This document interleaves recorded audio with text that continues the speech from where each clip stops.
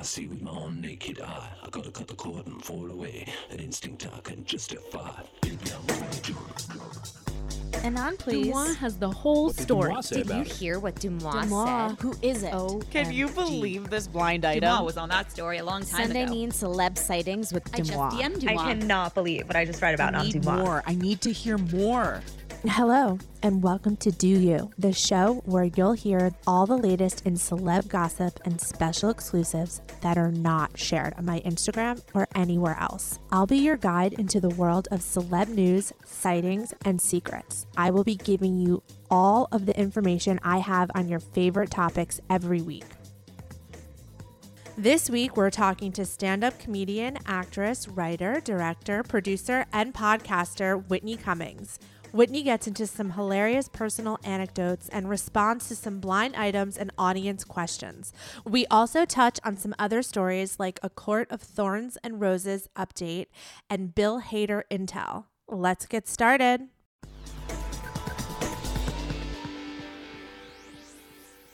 When you look at bags of dog food, you see pictures of bright carrots and juicy steaks.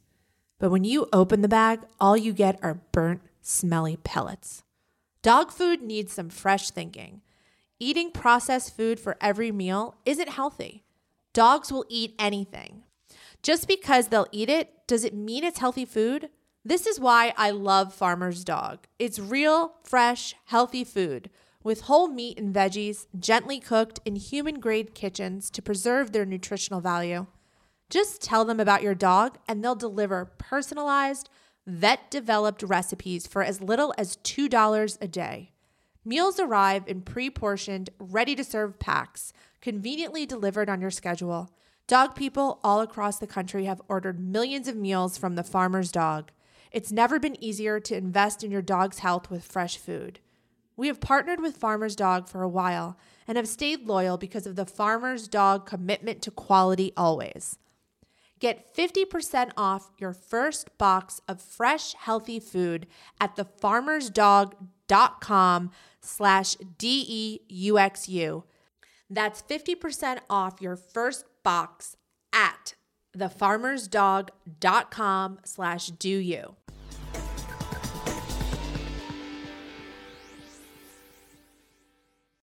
$50 high school senior girls descend on Mobile, Alabama every summer to compete for a massive cash prize. It isn't Survivor. It's one of America's most lucrative scholarship competitions for teen girls. It's been around for 7 decades. Now you'll hear what took place behind the scenes. From Pineapple Street Studios and Wondery comes the competition. Host Shima Oliai was Nevada's contestant 20 years ago. Now she is returning as a judge to find out what 2 weeks with 50 of the country's most ambitious teens can tell us about girlhood in America. What happens when the competitors are thrown into the deep end with the best and brightest? And how does surviving the competition prepare them for everything that comes after? Follow the competition on the Wondery app or wherever you get your podcasts. You can binge all episodes of the competition early and ad-free right now by joining Wondery Plus.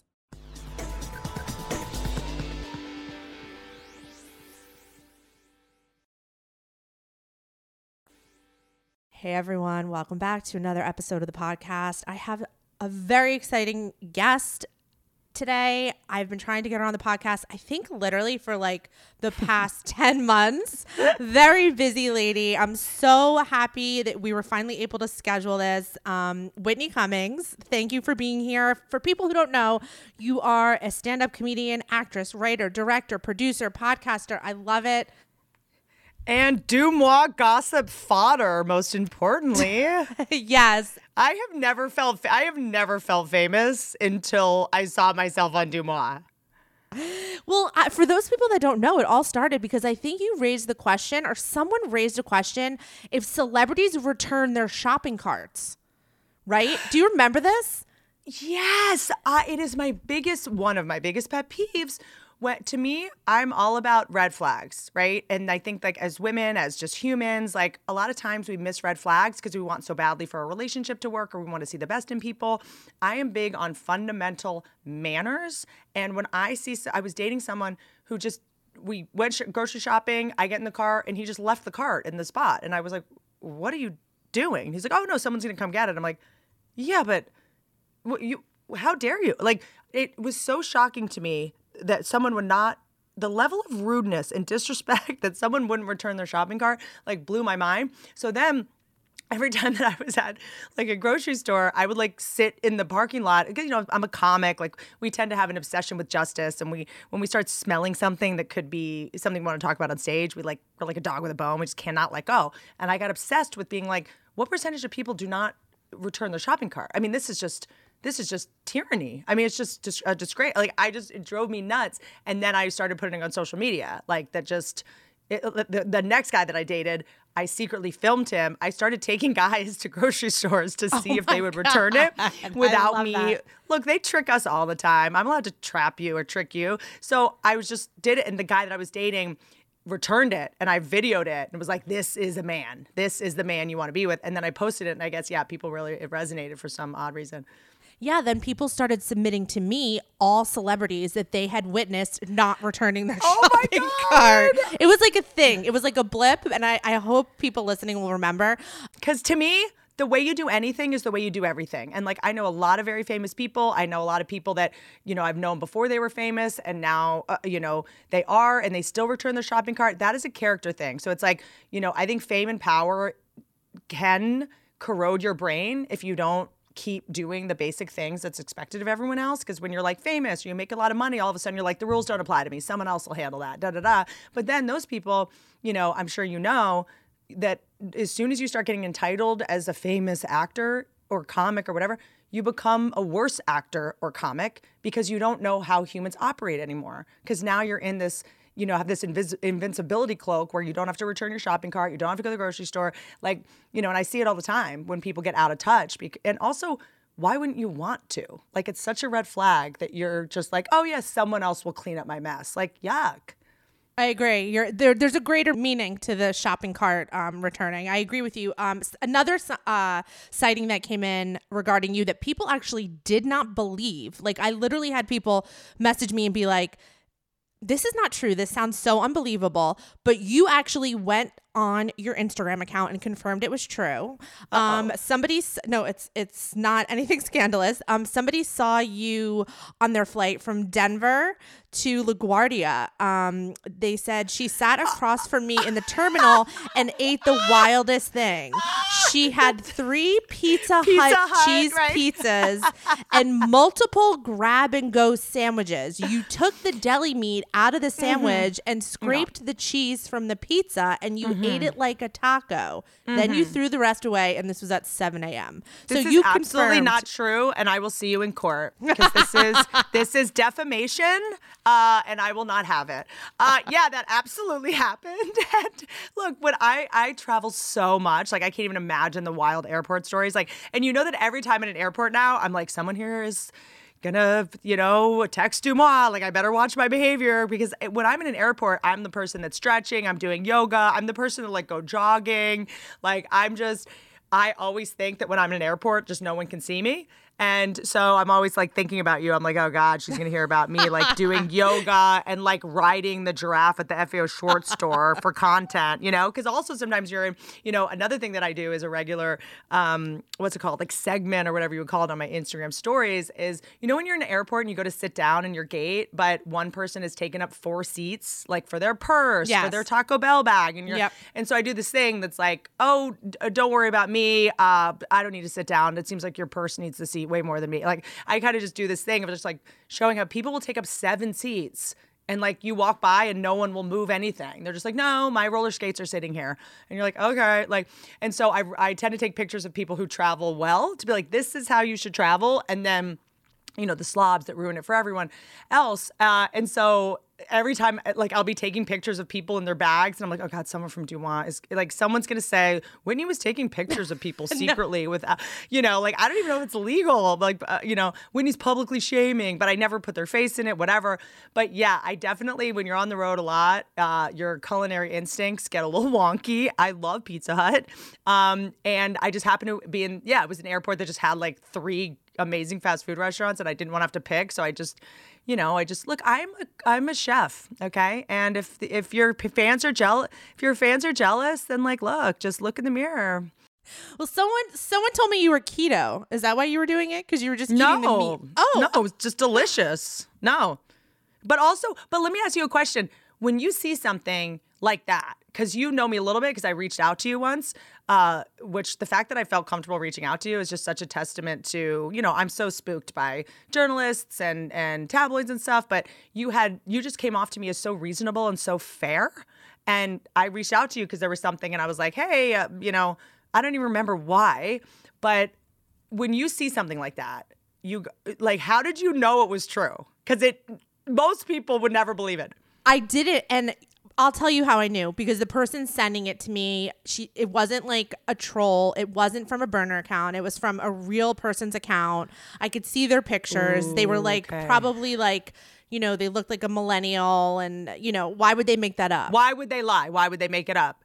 But you're in a lot of ways have the same skill as a lot of great comedians, which is like you gather information, from, people tend to conflate feelings and facts a lot. You start being a sleuth going, okay, what account, I'm fascinated by your process and then you probably cross-reference it of like, oh, I got 2 other ones like this. So that is corroborated. What is like the 3 boxes that have to be checked in order for you to go, yes, I think this is probably true. I'm just curious.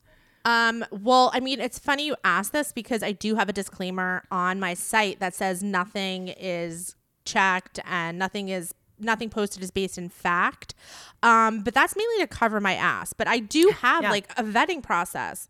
Do you have umbrella insurance? No, I don't even know what that is really worth getting. So umbrella, I mean, I don't think, my guess is no one's suing you, but on my podcast, as you said earlier, you're like, I get a lot of crazy DMs about you. Maybe you said some offensive shit on your podcast. I'm like, yeah, that's what a podcast is with a comedian. You just, and so my business manager, after I had seen Dope Sick, I think, I have West Virginia ancestry, and I was like, Purdue poisoned the water, and DuPont poisoned, West Virginia. And I was calling out in the Koch brothers, what they've done with the, giving opioids to, people. And I was calling out these big companies, and my business manager was like, we need you to just not air any more episodes. Let's get you umbrella insurance, because if DuPont or Purdue sue you, you will, it'll be a war of attrition just because they're going to have so much more money to sue you and fight you.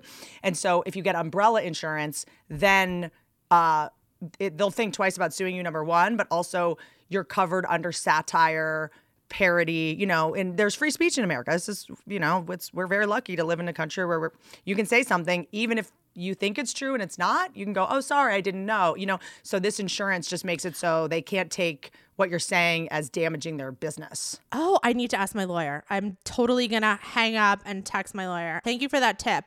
There is a couple updates I just want to get through. The first one being about A Court of Thorn and Roses. I don't know if you're familiar with that book. It's an adult fantasy novel series that's being adapted into a television series and has a massive fan base. They asked me... You're like... Nice. No, I'm looking at it. I'm into it. I want to play one of the thorns. I'm an audition to play a thorn. If you were in this series, I feel like anyone who's in this series, it's going to be a massive hit because there's so many fans and people ask me about it every week. I have a couple updates. This is all rumored. Somebody says that they have a friend at Hulu who said they just got the scripts for the first 4 episodes. So it's moving along. It's not going to shoot until later this year, early next year. So there's no casting yet. So casting is open.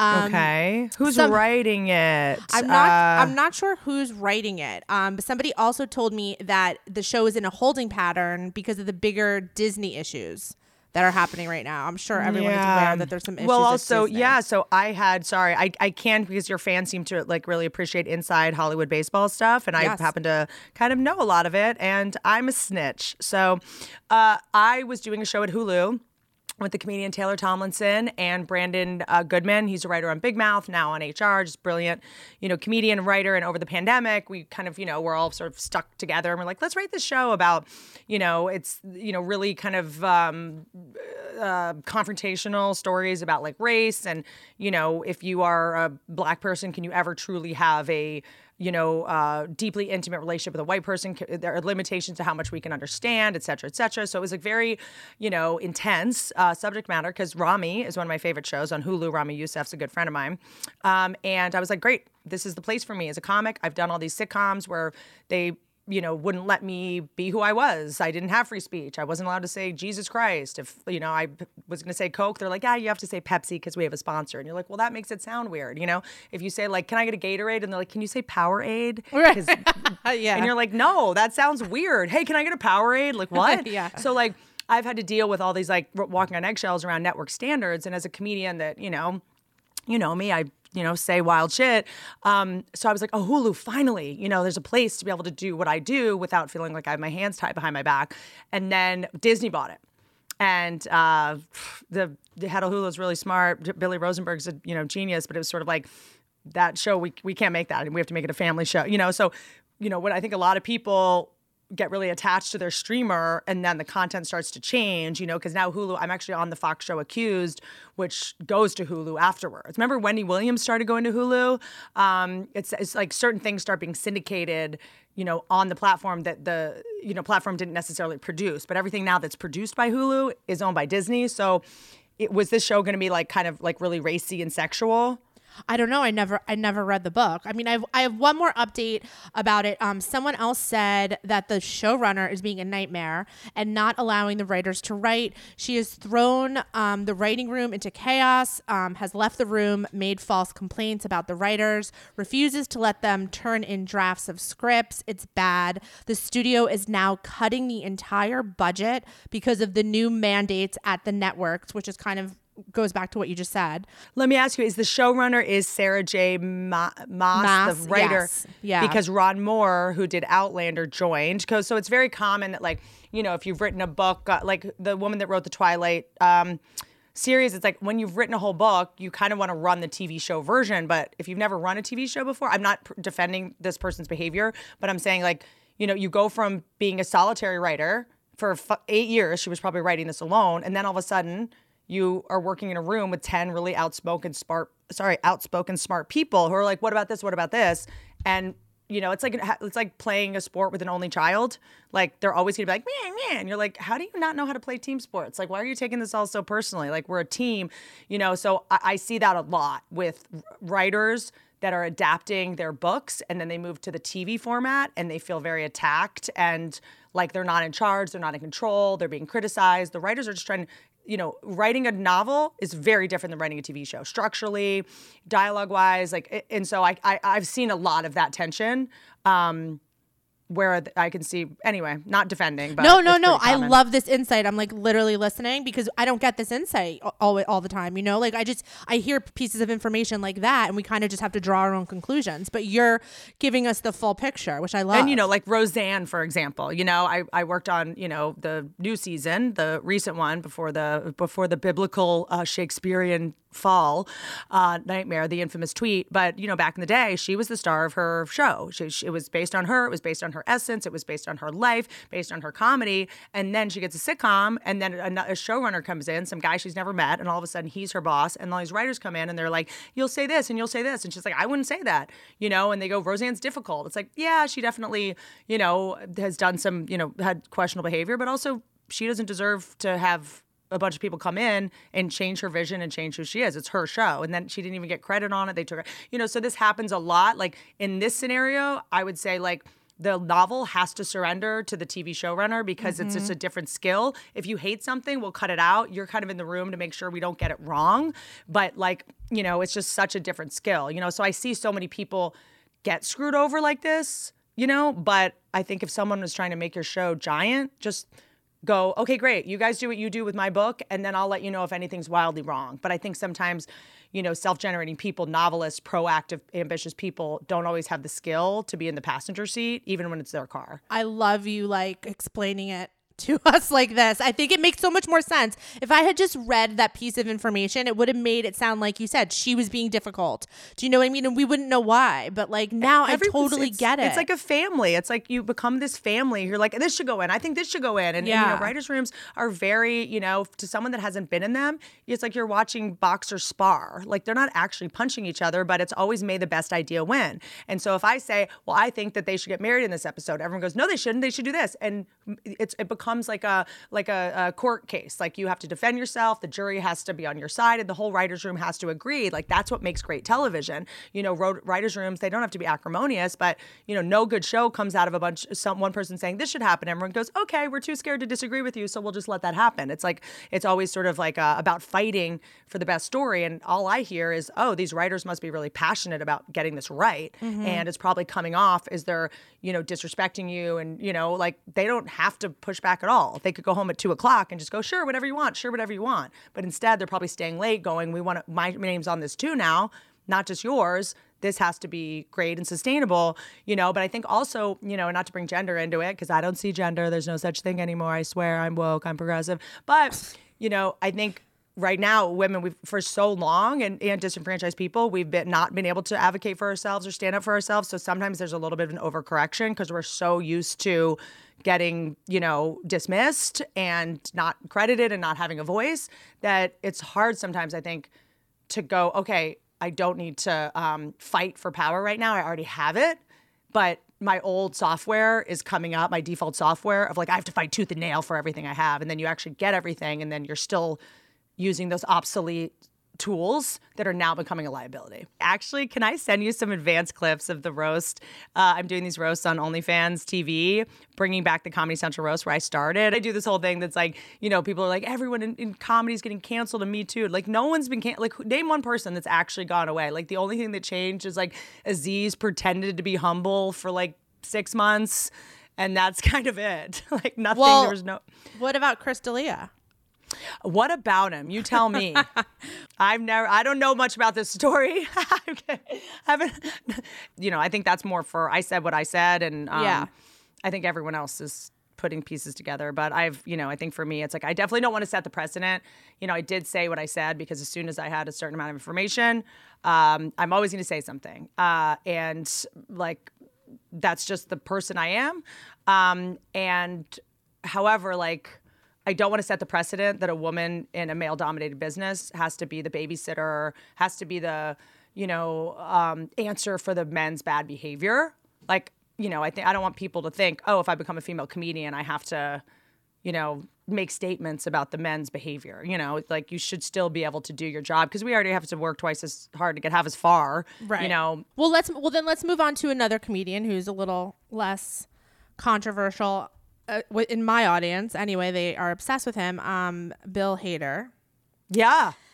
But he's not a stand-up comic. He's a comedic actor. No, he's not a stand-up comic. Slightly different just in terms of like, you know, people don't get obsessed with male stand-up comedians. I feel like the way they do with like comedic actors. And I'm thinking about this because you told me that your fans love Bill Hader. Like, I always like to do forensics of like, how did this person become such a charming heartthrob? I mean, him on SNL, he's such a brilliant actor. Barry is one of the best comedy shows ever made, in my opinion. His dramatic acting is beyond, which I don't know why we're still surprised by that. You know, it's like, I just did a drama and everyone's like, you did a drama? Like the Fox show Accused? But like, I'm like, why are people still surprised that comedians can do drama? Like after Jim Carrey, Robin Williams, like, you know, Billy Crystal, Kristen Wiig, like, it's like, you know, I remember when, you know, Mickey Rourke did that movie called The Wrestler where he played this like really like messed up wrestler who's always like crying and is on camera crying. And some journalist was like, how do you cry on camera so easily? And he goes,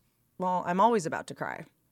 Comedians that we have so much, but we have so much sadness. Like, I know. We're pushing it down by making jokes. So it's like so easy for that to come out. But so he's so brilliant in that show. But remember on SNL, he would do that Stefan character and he would laugh at himself. Yes. We love a man that doesn't take himself too seriously. Like he would laugh at himself. He would fall apart. Like that was my favorite. Like that made me fall in love with him. You and half my followers. He was dating Ali Wong. I don't know if you kept He up on also that. looks like the kind of man that wouldn't cheat on you. Well, you know what I mean? Let me read what one of my sources said. So Ali Wong was just recently seen with her ex-husband. So everyone's wondering if her and Bill, They have kids together. Right. So and Ali is so, I mean, incredibly smart about her decisions. Like when it comes to her family and kids, she doesn't get emotional. She doesn't get like, she's just like an incredible mother, an incredible businesswoman. Like she is a brilliant at business. Well, because everyone was speculating, you're right. They do have kids together, but everyone was speculating, well, what's going on with her and Bill? I asked someone, I said, are they donezo? And this person said, yes, we believe so. And it's 100% textbook for him. Now, I've heard this about him before. So I said to this person, do you think he dumped her? And she went back to her ex. And this person said he ends things as soon as they start to edge too close to being a truly serious commitment. Do you want, hold on. I know what to do. Should I try to date him to see, just as a spy? Yes. Let's just see. You want to test out this I theory? volunteer as tribute. Okay, I am single right now. If you ever, I mean, we'll get into the person I am dating later. If you bring up what I think you might bring up, I will totally jump on any bomb for you, any research you want done. Yeah, I feel like I could probably get in there. All right, well, This is what comedians do. I want to know the truth, and the only way to find it out is I guess I have to fuck them. You know what? I will take one for the team for you. I love that about you. Thank you, Whitney. But I also love him for dating Allie. Like, regardless of how it ended, who knows? I mean, Allie is such a badass. Like, I don't know. It does, Rachel Bilson's a friend of mine. Like, I know she talked about, that. I guess I also, like, yes, that behavior can read as, tricky. But I'm 40 now. I'm really grateful when a guy just ends it instead of waste another year of my life. Even if I don't know why or whatever, I'm just like, thank you for just ripping the Band-Aid off instead of placating me if you weren't still into me for 2 years and wasting my ability to have biological children. Like, and I think sometimes the worse a guy breaks up with you, the easier it is to get over it. Cause you're like, if they did it amazingly, you'd be like more heartbroken. Does that make sense? Like a friend of mine just got broken up with. The guy picked her up from the airport. And then in the car, on the way back from a 40-minute drive from the airport, was like, I don't think we should do this anymore. And she's like, I'm trapped in a car with you. I smell like JetBlue, and you're now, like, it's almost like the way he did it was almost worse than the actual breakup. And I think that when guys do that, it's not cool, but sometimes it's easier to heal from it because it makes it so incontrovertible that he's not your person.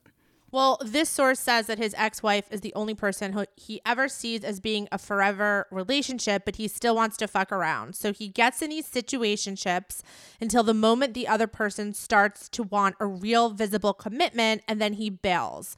Whole process played out more quickly with Allie because she had a kid, so wasn't content to fuck around casually for too long before she wanted to know what was up, and that's when he ends things. I'm also so fascinated when great actors do like questionable things. I'm like, why don't you just act like you're into commitment? Why don't you just act like you're good at breaking up with people? Like, you know what I mean? It's like when I go to parties and actors, they're just like, I'm so nervous. I'm so socially anxious. I'm like, why don't you act like you're not? Aren't you an actor? Like, okay. So you... bring out the chops. But would that be like true to who he really is if he's like acting in a relationship? Does any actor know who they really are? How could you possibly? I guess that's a good point. I don't know. How could you possibly? An actor's like, I lost myself in the role and I didn't even know when I was. I'm like, that's how shaky your understanding of your identity is that you played a character for a week and you got lost in the character and thought it was you. Like, I think most people are really struggling with who they are. And I think that a lot of people, like, this is hard to, explain. But I think a lot of us, like, either you just came out of a bad relationship or left a job you didn't like. A lot of us, I think, can reset and go, well, I'm this person now. I think we can change fast if, we are willing to, the bad version is like fake it till we make it. Like, I don't think we're all resigned to being the same person because of our ancestral trauma and I am so sick in LA. This maybe just an LA thing. You tell me. Like, guys will use therapy as a way to defend their abhorrent behavior I'm not saying that Bill Hader's behavior is abhorrent. I don't know what happened, but like the number of grown men who will be like, okay, I went to a couple therapy sessions and I figured out why I cheated on you with that stripper. And I'm like, okay, cool. My dad never threw the baseball at me when we were kids. I'm like, so that's why. So when she wasn't pretty, your dick wasn't hard, like you weren't a junk, you weren't attracted to her, you weren't mad. It was just literally you had sex with a stripper at 45 years old and you were like, oh, that baseball. And then you had to you went to the ATM machine. Like you did that. Stop blaming your parents. Like you don't use therapy as a way to blame anything above 35, let's say, is your fault. Your fault.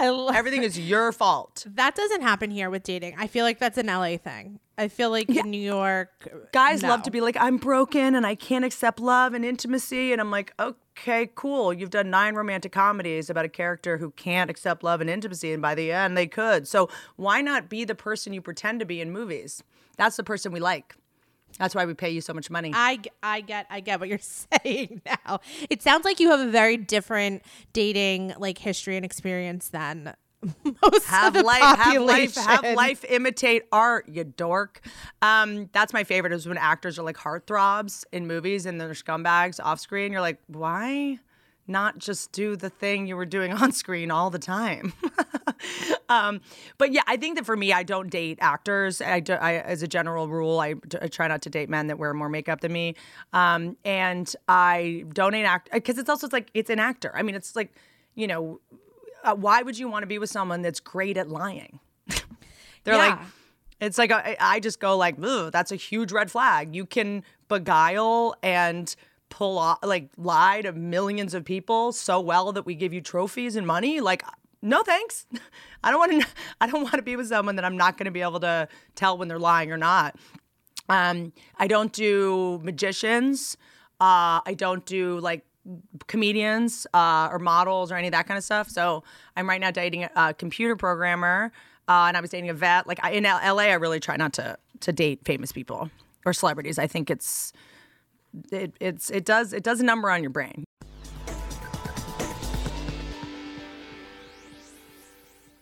Ferris, what do you think one of the biggest health challenges? Oh, for sure, weight management. Exactly.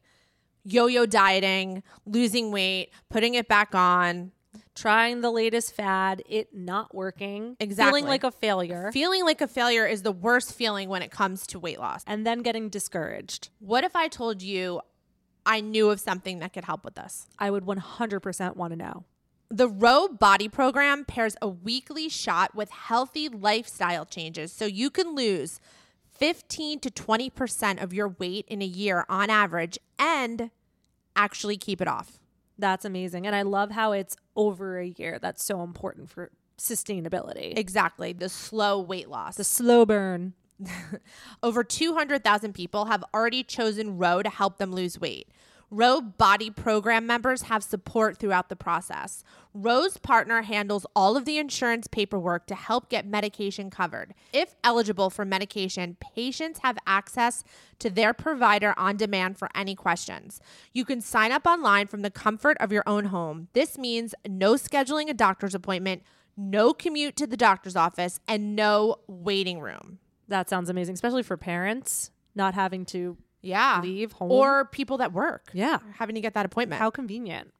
Average weight loss is 15 to 20% in 1 year, like I said, with healthy lifestyle changes. It's important to note that you do have to pair both. BMI and other eligibility criteria apply. Go to row.co/do. Sign up today and you'll pay just $99 for your first month and $145 a month after that. Medication costs are separate. That's ro.co/DEUX.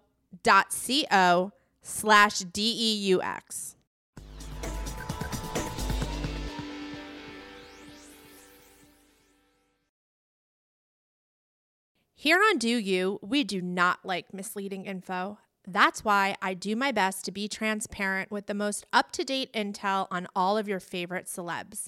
You can trust that I will never intentionally dupe you. Sadly, in life, we do have to deal with a lot of sneaky terms, annoying bill hikes, and exorbitant fees that we did not anticipate. We call that yada yada. Here on Do You, we do not like yada yada.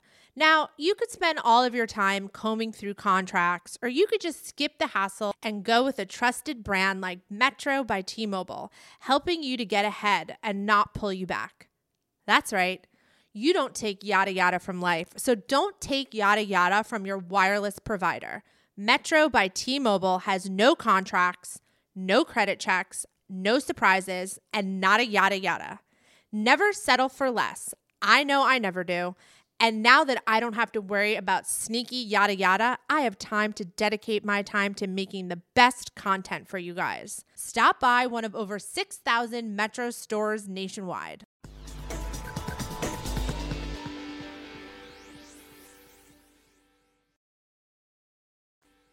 Yeah, I have a little history of your dating life. I think you actually made me gay. You know that you were like, well, okay, I get so all this these is. I do. I get so many messages. I think, no joke. I was at Carbon in New York. This was a while ago. This was before I knew that it was like that's where you go to get on Dumois. Now I feel like the manager Max, shout out Max, love you. Which by the way. Random story. I was like interviewing Anna Delvey for my podcast. I came to New York. She was on house arrest and I came obsessed with her, by the way. Like, listen to the episode. Like, I mean, you should have her on. She's fascinating. I've had her. Oh, She's nice. I haven't fucking heard amazing. She was on my Spotify live show. She called me from jail. Oh my God. You got her when she was epic. in jail. Yeah. Okay, I'm going to go listen to that because I hadn't seen it. And I'm going to go listen to it. But yeah, I flew to New York. I did Katie Couric. I'm like starting to do podcasts, like come to New York and do people there. So it's not just like LA, like, you know, idiots. But so I did Anna Delvey. And I was with, and Marla Stern's a friend of mine, journalist, used to be at the Daily Beast. And I was like just trying to put a dinner together at Carbon. And I was like, okay, here are the people coming. And I was like, oh, and then Anna Delvey. And Max was like, yeah, she can't come here. Like, no, you can't bring her here, you maniac. Can you imagine if I brought Anna Delvey to Carbon? That'd be amazing. First of all, I love Marlo Stern. Oh, obsessed. I love him. He's one of the few journalists that is not, doesn't have an agenda and doesn't hate women. No, I love him. He's so nice. He's one of the first people who've ever interviewed me. He was so nice. We've kept in touch for the past 3 years. He was also hard on you, though. He doesn't insult the audience. He's hard, not on you necessarily. He interviewed me, and everyone was like, do not get interviewed by Marlo Stern. Do not, you know. And I was like, no, if you guys are scared of him, this is the exact guy I want to get in the ring with, you know, because me getting interviewed by journalists, I'm just getting in the ring with someone who is trying to like destroy me or wants to bring up old shit, you know. And it was like, he was like, so why did you work on Roseanne after? And so it was like stuff that is like, most people would say, please don't bring up. I'm like, let's go. I'll absolutely talk about it if it's someone who's fair like Marlo, you know, but not someone who's unfair and is just like has their mind made up before they've even interviewed you. No, totally. Love him. You actually said in your podcast, someone wrote me that people think you and Emily were in a relationship. People think me and Emily, you know what's really crazy? So yeah, Emily Noonan, I've been with her 10 years. She's been in my life. She was Lorne Michaels' assistant, and then she moved to LA, and it was my assistant. But I don't really use assistants. Like, I don't like telling people. I like doing stuff myself. Like, I think having an assistant these days, that it's so crazy. You can order online stuff. You can order Postmate. Like, why would you have someone like just do your errand? I like to do it. Like, if I stop going to the grocery store, I stop being a funny comic. If I stop flying commercial, I'm going to become a shitty comic. Like, if I start, you know, not booking my own flights, like, you have to be able. So I think when comics or like artists get assistants, it's a buffer between them and reality, and it makes them less real in their work. Obviously, it makes so much sense. You know, it's like, it's like you see it with comics when they get rich. It's like their jokes, they get huge because they were relatable to everyone, and then they, you know, 10 years later they get rich and their jokes are like, what's the deal with flying private, you guys? And you're like, what the fuck are you saying? Like, you know, so for me, you know, we're just such good friends. She's one of the funniest people I've ever met. And she knows me so well. When I lost my dad, you know, we've been through so much together. And, you know, I think that like, I think a lot of girls, and I'm going to say this with love in my heart because it comes from us being so loyal and seeing the potential in people and focusing on the good and not the bad. I see a lot of girls that are friends with girls they don't like.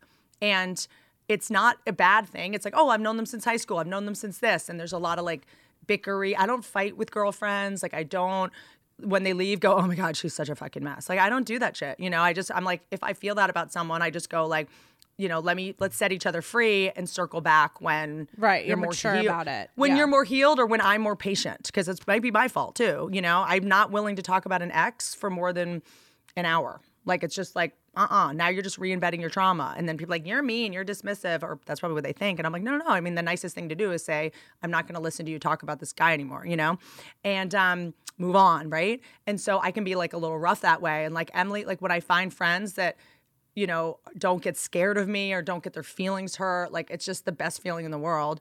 But that Dumois thing, back to you, I was hosting Wendy Williams that week. It was like when Wendy Williams was out and I was guest hosting, and I went to Carbon with Tori Spelling because she was going to be a guest, Emily Noonan, I can't remember who else. And Emily and I, we were outside and it was raining. So we were sharing an umbrella. I mean, I get why people thought we were on a romantic date. We were sharing an umbrella and like bickering over, like, because she has this like, I don't know if you're friends with natural blondes, but natural blondes, it's a whole thing. When they go out in the rain, everyone's got to just stop. I'm like, I'm only half Jewish. I can only control half the weather, Emily. I'm sorry. Like, and her hair, she has this beautiful blonde hair. And blonde, like natural blondes. I mean, are you friends with natural blondes? It's like when they show up, they always. I don't think I am. Now I'm like really trying to think about it. I don't think Born blondes. Bottle blonde, more power to you. That's just a good business move. It's just smart. I've been blonde. I was blonde for the Machine Gun Kelly movie.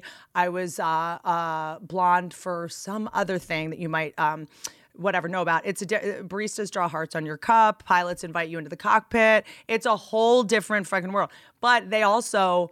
Like every time they walk into your house, every time you see them, they truly believe that they just escaped a kidnapping. Like that, they think everyone wants to kidnap them all the time. So you have to like deal with that, which is like, I guess that was true when your parents care more. You know what I'm saying? They're used to having 6 people put sunscreen on them at the beach because they're just not. You know what I mean? We're just fighting Darwinism. Yeah. Why can't we just let them burn or put a hat on? I don't know. So I'm very protective of her. You know, because when you are a natural blonde, it's wild. Like they'll come into your house and they'll ask for things that no one's had in their house for 500 years. They'll be like, do you have any butterscotch? I'm like, how many people tried to molest you that you think everyone just has butterscotch all the time? You know, fine, just some big league chew. Like, huh? So anyway, so then you were like, hey, so you're like, I'm getting all these things about you and Emily, like romantically being, you know, I'm like, no, I'm not dating her. That's crazy. And then cut to right now, I am dating a cute blonde girl, but that's now. Oh, wait, this is so funny because I also got a sighting October of 21. So this must have been Emily. I got Whitney Cummings walking around the village late last night. I think they made this up. You tell me if this is true. No, I do walk around with my friends and put my arms around them. I'm very touchy-feely with my friends, but when I'm dating a woman, I'm not touchy-feely with them at all. Well, this was October 21. Okay. Holding hands and kissing a woman. I'm not sure if she's also famous. Comes to Whitney's shoulders. Perhaps she's 5'5", shoulder-length blonde hair. Very cute girl in her 20s or 30s. Oh, that's not Emily. I wasn't kissing anyone, though. That's okay. I bet a lot of people look at someone that has just had a lot of plastic surgery and they think it's me. So there's also that. It's weird. Right. It's like I've had Botox in my around my eyes, and that's kind of it. Like I do Ulthera. Like when I lose weight, my face looks crazy, I think sometimes. So I do, if you go under my Wire image, there's tons of photos that like paparazzi thinks is me, but it's just someone that has like a crazy face. And I'm like, okay, it's just someone with a crazy face who's brunette. So I do think the New York paparazzi are just, I don't know what they're, maybe fentanyl got into the cocaine there also. But I do think I do get conflated with like brunettes with the like shiny face because I put oil on. So it's like, got it. I would tell you if I'd be so much cooler. As soon as I heard that story, I was like, ugh, I have to tell her this isn't true. I feel so lame. I wish it was. No, that wasn't a paparazzi who saw you in. Oh yeah, I mean the person that submitted it. Yeah, but don't you say? How do you like? Didn't you say that me and Sebastian Stan have the most fake submissions? I mean, there was, like I said, there was a moment where people were just like and some of them, I'm looking at them now. Someone was angry with you because some of them are not really nice. And I have family members like that I wouldn't. Yeah, family member. This is like talking about, I mean, I'm not going to read it, about your dad's estate. Yeah. A lot of that. Yeah. I mean, I would never post that. I don't even need to ask you, like, is that true or not true? I would never post something no, that was a family. Yeah, that was just a family matter. It was like after my dad died, I was, I had power of attorney, and I think I know who it is. Definitely not my sister, but, look, my dad had a lot of wives that thought they were the only one, and then they showed up at the hospital and there was another girlfriend there and another wife. It's just, when someone dies and there's, my dad, bless his heart, I love him so much. He, I think convinced a couple people that a lot of his art was realer than it was, and and things kind of just get wonky. It's like, it's interesting because everyone, when they, lose a family member, the family tends to, grief brings out the worst in everyone. And, in my family, it tends to manifest as anger. We don't tend to cry and like process it and let grief just, run its course. We sort of tend to fight each other. Like, this is your fault. You should have done this. It's like, it's just, how it's the pattern that I'm really trying to break of the cycle of how we cope. We use like comedy, like we use jokes, like really inappropriate jokes, and anger, and that's something that is, just an ancestral cycle. And, my dad, had a lot of women in his life that I can see retaliating, but most people probably don't have the option to go to Dumois. But if you have someone in your family who's, forward facing, it's a good battle tactic, I guess. Yeah, I mean, I would never post anything like that. But just so you know, though, a lot of family, I'm sure like a lot, I bet you've gotten a lot. It's like, now I'm thinking I do. Now you're saying it was probably a family member. I'm like, what other celebrity family members? Who else would know about? And that was like, right. Right after he died, there was like a,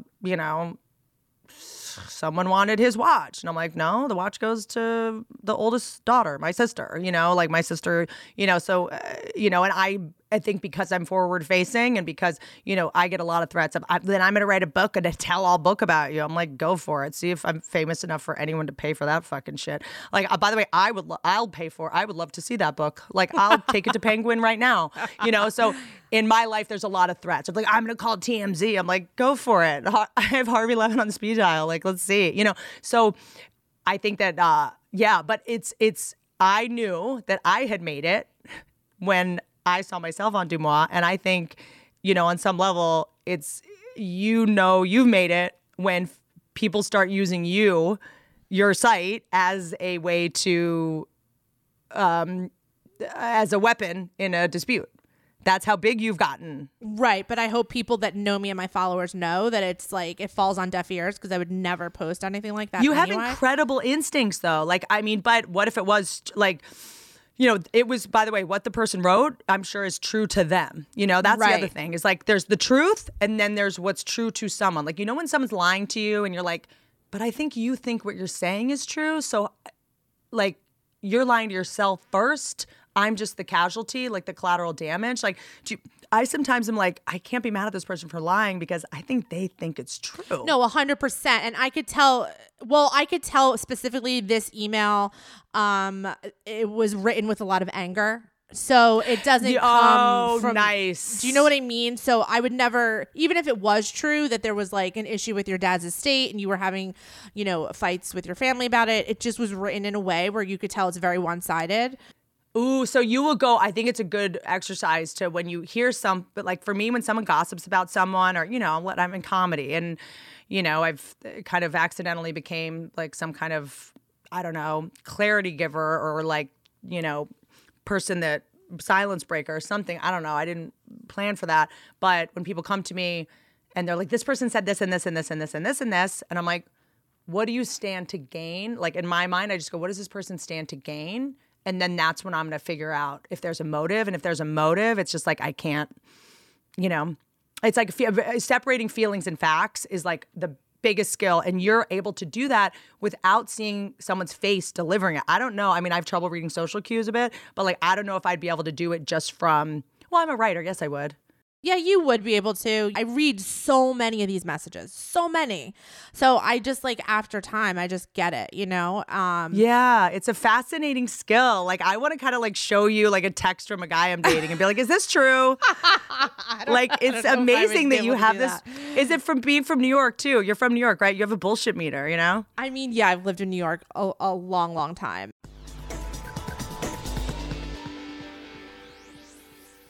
Is your child struggling with a specific subject or need help with homework? Are they asking questions that you're not sure you can fully answer? IXL Learning is an online learning program for kids. It covers math, language arts, science, and social studies. IXL is designed. This program will improve your kids' grades. Studies done in almost every state in the country. The kids who had IXL are consistently doing better. Powered by advanced algorithms, IXL gives the right help to each kid no matter the age or personality. And it doesn't have to eat up all your time. One subscription gets you everything for all the kids in your home, pre-K to 12th grade. So don't miss out. 1 in 4 students in the U.S. are learning with IXL. IXL is used in 95 of the top 100 school districts in the U.S. Make an impact on your child's learning. Get IXL now. And listeners can get an exclusive 20% off IXL membership when they sign up today at IXL.com/audio. Visit IXL.com/audio to get the most effective learning program out there at the best price. Imagine the softest sheets you've ever felt. Now imagine them getting even softer over time.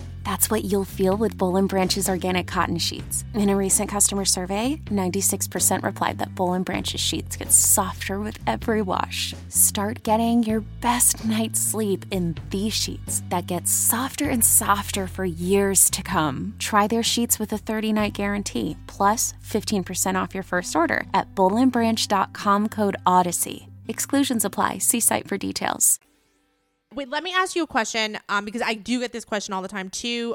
Speaking of your sister, are you guys... My sister and I have, we were, it's kind of, I don't, it's fine. My parents are dead now. So it's like, I think for the longest time, when your parents are alive, the mistakes they made, you got to go like, they didn't know they were mistakes. No one wants to hurt their children. Like, it's like, we take our parents' behavior so personally when reality, it's like, they didn't know that, one little thing they did imprinted us for life. Like we're just learning about epigenetic imprinting. We're just learning about how, the eye contact you get in the first 3 years of your life decides how much you're able to trust people in your reality later in life.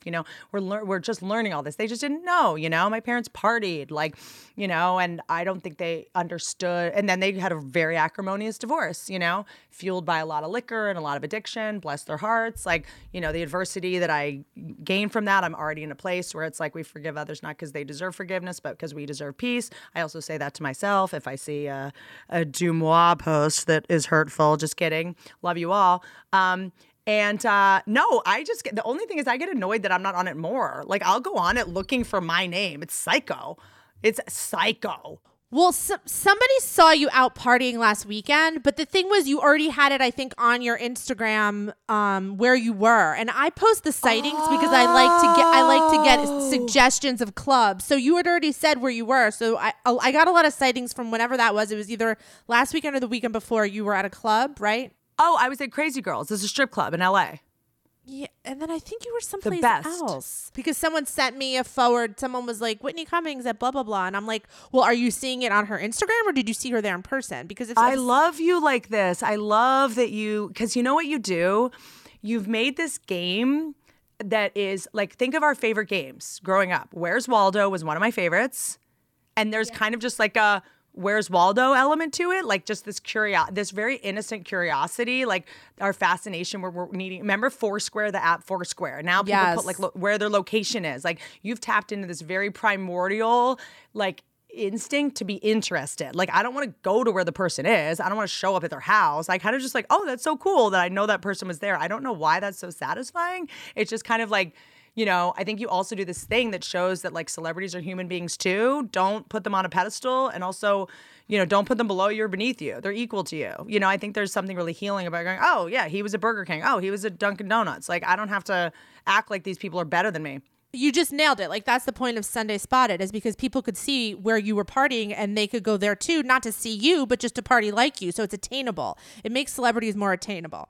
Any celebrities that kind of like are mad at you in any capacity, it's like, dude, you're the one that is missing out on the gift of, you know, like it helps celebrities so much for someone that thinks celebrities are out of touch assholes to be like, oh, I saw J-Lo at Dunkin' Donuts. I mean, she was doing a campaign, obviously getting paid millions of dollars to be there. But like when you hear like Naomi Watts, like getting fries on the boardwalk, you're just like, I love her. Like I want to go, like it makes me love the celebrities more. It was really, stars are just like us. That always felt very patronizing to me. And that always felt very like, I don't know, that just had a kind of a gross undertone, but you're kind of getting the best version of that without like being like, don't worry, stars are trash people just like you. It's like, wait, what? No, I just kind of want to know that they eat at restaurants by themselves. Like whenever you say like so-and-so is, or someone submits so-and-so is by themselves, you're like, I love that.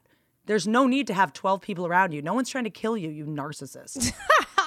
Well, I think that they get mad. The ones that get mad, they get mad about the prying about their dating life. Like I know Florence Pugh has made like an offhanded comment, but about when her you're dating famous, life. this is what I love Florence Pugh. So I don't want to. I'm just saying, like, this is what I have to grapple with when I'm like, you know, I overshare for a living. Being a comedian is different than being an actress. Like, I think that when people signed up to be actors, like, the idea was I get to become all these other characters and then no one knows who I really am. And I think that the great actors like her, I think knows the more someone knows about my private life, the less they're going to buy the character I've created on screen. So remember when like, you know, Jennifer Lopez and Ben Affleck was thought of as incredible actors, right? Great, brilliant actors. And then they dated and we saw them for free all the time publicly. We got to know their personalities. And then they put out Geely and everyone's like, they suck at acting. It's like, no, their acting was great. You just now see that it's acting because you know too much about who they are. Like the great actors, I mean, it's like Leonardo DiCaprio is fucking smart. You never see him talk. Adam Sandler, like he doesn't do print interviews because he knows shit's not going to read the same way. Like Daniel Day-Lewis doesn't do press. Like the best actors do not do press. And that it's not because they're like, I'm above this. They're like, I want to give you as little of my real personality as possible so that when you're watching the character, you're not like... That makes sense. That makes a lot of sense. Yeah, and the thing with Florence Pugh is that like she blasted her relationship all over her public Instagram, so people became invested. What's his name? With Zach Braff. Zach yeah, Braff. And people became invested. So you can't get mad, you know, that people want to know. Or guess what? Act like you're not mad because you're a great actress. But here's how I will defend her, and I don't know enough about the situation, but I think for me, an older, like I got really lucky that I don't think of myself as like famous, but like I got famous incrementally, like slowly over. That doesn't really happen anymore. You know, it was like, you know, I would go to the airport and like one person would recognize me. And then like 2 months later, like 4 people, you know, it was like, and then social media wasn't what it was. And it was kind of like, I got to slowly adjust to fame. Whereas I think a lot of people just like make the mistake. Like, I think she would go, I wish I hadn't done that. I was so young. I didn't know better. And I was just in love. And I think I love Zach Braff, but like, you know, I think it's like takes two. He could have been like, you know what, let's like make this more private. And she could have gone, oh, okay, good call. Like, I think it's also kind of, you know, I love actors. I am one. But I think sometimes we operate from our hearts and not from our business brain. And I think she was probably just operating from her heart. She was like in love and she wanted to let everyone know I'm with this person. And then it's kind of like, you know, I always say like, you know, I don't get paid to do stand-up comedy. I get paid to travel, right? So it's like, I'll do stand-up comedy for free, but the big bucks you're paying me for is to fly to Cincinnati and make 2 connections from Tuscaloosa to Toledo and the Nightmare, and then I'm staying in the fucking Kimpton, you know, weird ass whatever. And that's what you're paying me for, to be away from my dogs, to be away from the people I love, to be away from my sister. Like, that's what you're paying me for, not the hour I'm on stage. So I always say with actors, like, if you love acting, you're not getting paid, like, I think like Florence, like you're not getting paid that. I mean, I'm sure she's one of the higher paid actresses these days. I think it was, who was it before? Jennifer Lawrence. Like, you're not getting paid to act for 3 weeks with the most incredible people in the world. That you would do. I mean, acting, it's like camp. You're getting paid for people holding you to a standard that you set when you were 20 and didn't know better. And then you get paid. It's like, I call it like a fame tax, you know? It's like, now, so I wrote a book and I talked about having eating disorders. I talked about love addiction. I talked about my codependence. I talked about how I hurt Carmen Electra's feelings and Pam Anderson's feelings and roasts, and I regret it. And like, now that was, I've don't struggle with eating disorder. I think you always have disordered eating. You don't just like get cured overnight. But now I have people coming up to me like sobbing, like, you helped me get over my eating disorder and you made me not want to kill myself. And I'm like, why are you talking to me? I'm over this. But they just found out about it. Right, you know right. what I mean? Well, yes, I know exactly what you mean. Like, I feel like another good example of that is like Pedro Pascal's like resurgence. Like, he's been an actor forever. You don't get to not want to be famous. You don't get to say, I want, what is it? I'm going to make a horrible dad joke. Like, I want to have my fame and eat it too. I don't know. Like, you can't have both. You can't be one of the famous, most respected actors in the world and not have people recognize you. And it's like, because I also look at fans or not have people take a microscope to you. We did that. I did that when I was a kid.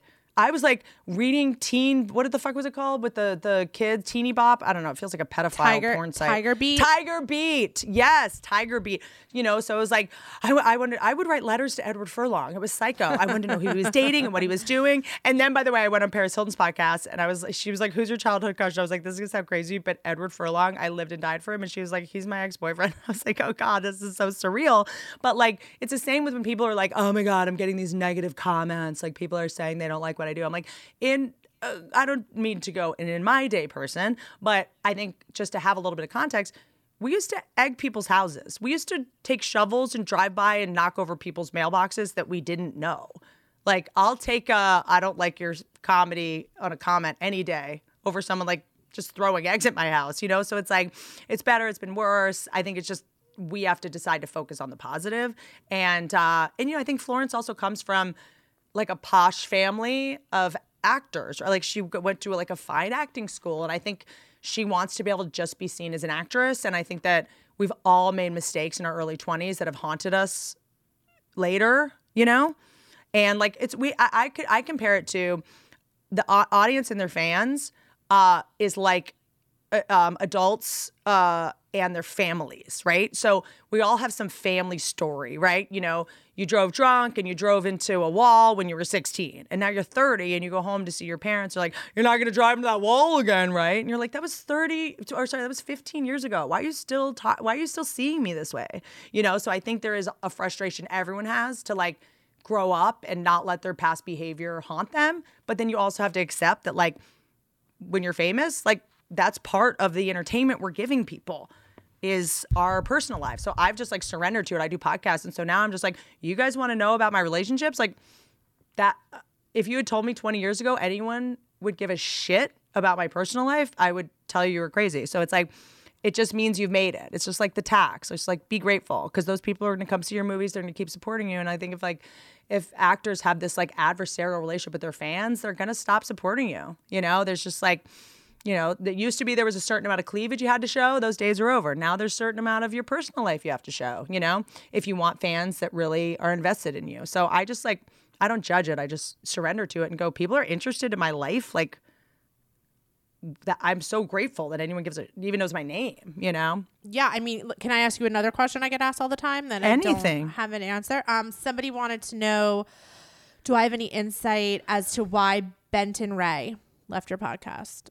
Oh yeah, no, Benton Ray didn't leave. We Benton Ray, my whole thing, Benton Ray's brilliant comedian who I should be so lucky. I met him at a meet and greet at Nashville Zanies. He's a comedian in Nashville working at the Mac store, and he came up and he was like, hey, like, I've read your books. And he said something to me that was really magical. And, as a comic, when you find out that you've impacted anyone in any capacity, because I go to bed at night and I'm like, am I just like a fucking narcissist that yells dick jokes at people? Like, am I just this monster? But like, I didn't realize that just being a woman doing what I do and having people hate me for just existing is inspiring to people watching. Because it's like, oh, wait a second. Like, some people cannot get me, or some people can just hate me because of the color of my skin or my gender or my, fluidity of my gender, or the fact that I believe that I was born in the wrong body. And you can keep going. you know? So to me, it's like after I got so much hate, you know, if you want to know the Lana Del Rey story, I'll tell you. That was like, remember when Lana Del Rey, you're probably too young, went on SNL after Video Games was a huge hit and just got destroyed publicly. Like me and Lana Del Rey were like kind of the first women to get like destroyed. You know, Esther Pavitsky, brilliant, you know, comedian friend of mine. She's like, you were like the first woman to get canceled. And I'm like, oh my God, that's like true. But I think I was in such a disassociative state because both my parents had strokes at the same time. So I was in hospitals and ICUs when my NBC sitcom was like coming out and all those, like I didn't look at the reviews. I didn't look at Twitter. And like, it was just so weird that people would come up to me and be like, how you doing? Look, they are just jealous. And I was like, what? What are you talking about? Like, I didn't even know it was happening, but people like talked to me like I like had terminal cancer. And I was like, uh-oh, should I Google myself? I shouldn't have. But, you know, so he said to me, he was like, you know, I do have a speech impediment. It makes people sometimes think I'm on drugs or drunk, but there's a reason that for the longest time, you know, I didn't do a podcast because it comes out and, you know, for my whole life, I've been diagnosed with everything, autism, Asperger's, like every kind of thing because, you know, they couldn't get my speech impact. I didn't talk a lot as a kid. I only really could communicate with animals with like body language. So I talk for a living now, but when you see one of my specials, like I've practiced it for 2 years, you know? So it's like, it's very scripted and I've worked on it. So then, you know, but anyway, and I roll my S's, like in my first couple specials, you'll see that it was like, and then these girls, like it was just, you know. Yeah. You know, and then he said, like, I have a speech impediment and because I do that with my S's too, I have a lisp, and you made me think I could still get famous as a comedian and successful while having a speech impediment. Because you know, and I was like, oh, and we started talking, and he was like, I was like, oh, like, you know, do you want to be a comic? He's like, I am a comic. And I was like, no shit, why don't you open for me tomorrow? Luke Bryan was coming to the show at Zany's. And I was like, okay, I'm kind of just like giving this local comic a shot. I hope this goes well. Benton destroyed so hard. He had the funniest, because he was, you know, I think the best comedians have worked in retail or have worked, you know, as waitresses, waiters, and they have these incredible stories. Like he was talking about how, you know, people, you know, he worked at Sephora, he's a makeup artist at Sephora and MAC, and people like will come in if you're an employee, because this has happened to me when I used to work at malls. My mom ran Bloomingdale's PR and Neiman Marcus PR, so I grew up just being, you know, I was an informal model as well, so I put myself through college, which means you're like the annoying perfume girl who's like walking around in a wedding dress being like, you know, level 3 wedding dresses to people that probably just went through a divorce or their boyfriend won't marry them. And I'm like, hey, wedding dress. I mean, I was like gross. People are like, get the fuck out of here. Like, I'm here shopping to make my pain go away from my last divorce, whatever. And so he had this brilliant, like I can hear one joke from a comic and know how great they are and how they're going to be. Cause like you thought of that, if your brain was capable of that observation, and I had never heard it before, 20 years doing stand up, I never heard someone do this joke. And he goes, yeah, people in, come into, you know, Sephora and they'll hold up a product and they'll go, is this the price? Is this the price? Like on the price tag. Like it's such a thing that you never realize everybody does, but once you hear it, you're like, oh my God, I do that. Like, is this the price? Because you're trying to like, this isn't a flea market where you get to negotiate down. This isn't like Canal Street. And he's like, no, we actually hit it. Let me go get it for you. Like, no, that sticker that I spent all this time putting on the bottom of every single thing, that's not the price. Sorry. Like, and he just had these incredible observations. He's talking about how people, when you work at a cosmetic store, they will buy expensive stuff and then return, like women would buy La Mer and then come back and return it. And then the first thing the manager would do is open it and be like, ma'am, this is mayonnaise. Oh my God. They would scoop out the cream and then fill it with something else, you know? But a smart person would fill it with like, you know, Eucerin or something that even has the same consistency as La Mer. Like you can't just, you know, and he said that the way that people would steal lipsticks is they would put them in their mouth. So they would turn the lipstick all the way up, bite it off, put it in their mouth, turn it up, bite it, and then walk out of the store. And then, you know, so it's like, he just had these incredible stories. And I'm like, there is no one out there who looks like you, talks like you, has your journey. There is a complete absence of, you know, Robin Tran is a brilliant performer who, you know, has been competent. Because I think a lot of people that are sort of haven't been able to do whatever transition version they want, like they don't want to get too famous as a comic because then, well, I'm going to transition and be someone else. So I just felt like, you know, I was like, oh my God, if I have the opportunity to help this person, not help is, that's patronizing, but participate with this person, like, you know, figuring this all out quickly so that they can get famous in the body they want to be known for, and not get famous and then have to and go through the trauma of people going, wait a second, I liked you better when you were that. And they're like, well, I like me better now, etc. So I basically took him on the road with me for, was identifying as him at the time, for almost 2 years, became like obsessed. And I was like, I just want you to come out to LA. Will you just like be my assistant? But like, you know, just I'm looking for an excuse, and I'll just be able to get you out here and health insurance and settled. And then, you know, the podcast, like magic. And then my goal is never to go like, you're always going to stay under me. Right. You know, there's a point where I go, you should have your own thing. We can work together forever. But, you know, Chelsea Handler is like, you know, someone I love so much, like, but I came up on Chelsea lately, and, you know, I was known as like Chelsea's friend, you know, and there's a certain point where you want to like earn like being your own person instead of in the shadow. And so, you know, I never felt like I was in her shadow. I learned so much from her, and I'm so grateful. Like I would have done it again for, you know, 20 more years. I'd still do it if she had the show, you know, but I think that like, you know, it's a matter of like, I don't want you to get too famous as my sidekick, quote unquote, you know, like, cause I know what that feels like for someone to go like, oh my God, I know you from, you're Chelsea's friend. Right. You know, so it's like it's just the idea of like, you know, he started his own podcast with Emily, by the way, and they do it on Patreon. They do, you know, so they'll be on the show to promote that sort of soon. But I never want to be the person who goes like, you're this incredible talent, let me keep you all to myself. You know, it's hard because you know, he's just, I'm sorry, I'm not sure, you know, Benton is lightning in a bottle, you know, but you go like, you got to push people out of the nest sometimes so that they can make their own mark. Like you're ready to be your own star of your own thing. You're ready.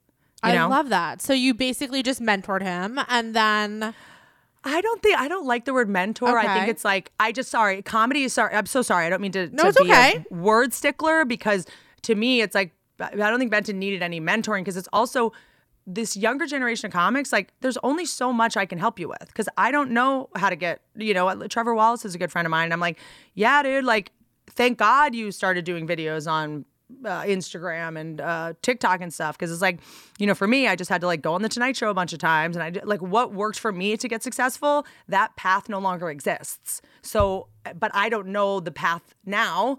Empirically, I mean, I can guess based on what I've seen. So I think it's like I had to figure out how to get successful, like on my own, because if I had taken advice from someone that was 15 years ahead of me, I would have done it their way, and that way didn't exist anymore. So it's like we're all kind of like in this wilderness of like, you know, maybe the best way to get famous is to be on the DeuxMoi podcast. Maybe it's to do this. Maybe it's to go on Rogan. Maybe it's to go on Smartless. Maybe it's to go on Huberman's podcast. Who knows? But like that's not how I got successful. So please don't take too much of my advice. Me mentoring you would be controlling me being a liar, pretending I know everything, because I don't.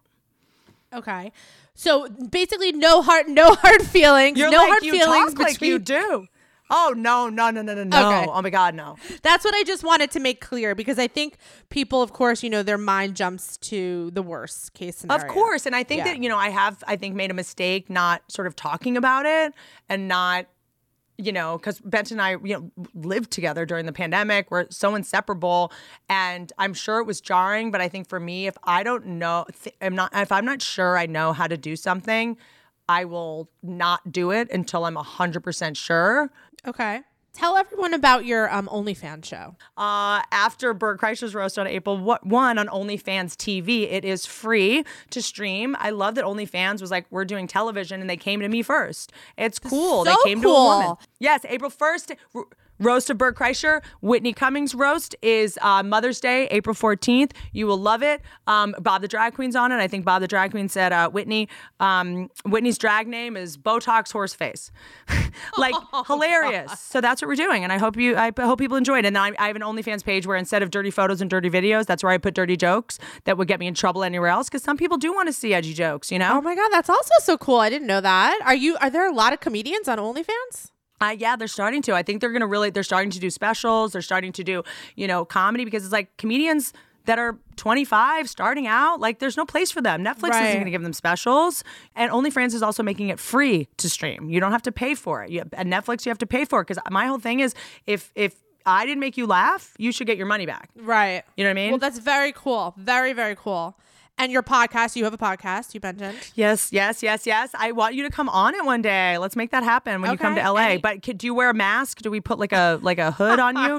No, I don't. I've never done a podcast. I love that you're like the Sia of like celebrity goss. Yeah. Smart. The sea of celebrity goss. I like that. Yeah. Well, thank you so much for being here. A long time in the making. Thank you for sharing your insights.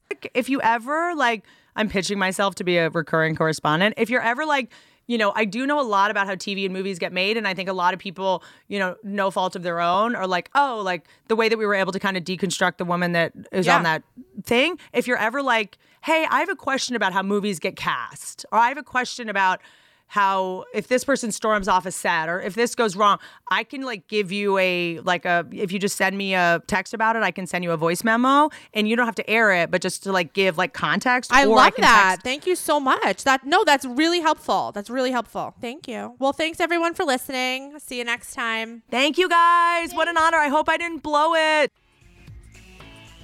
This has been a production of Cadence 13, an Odyssey studio.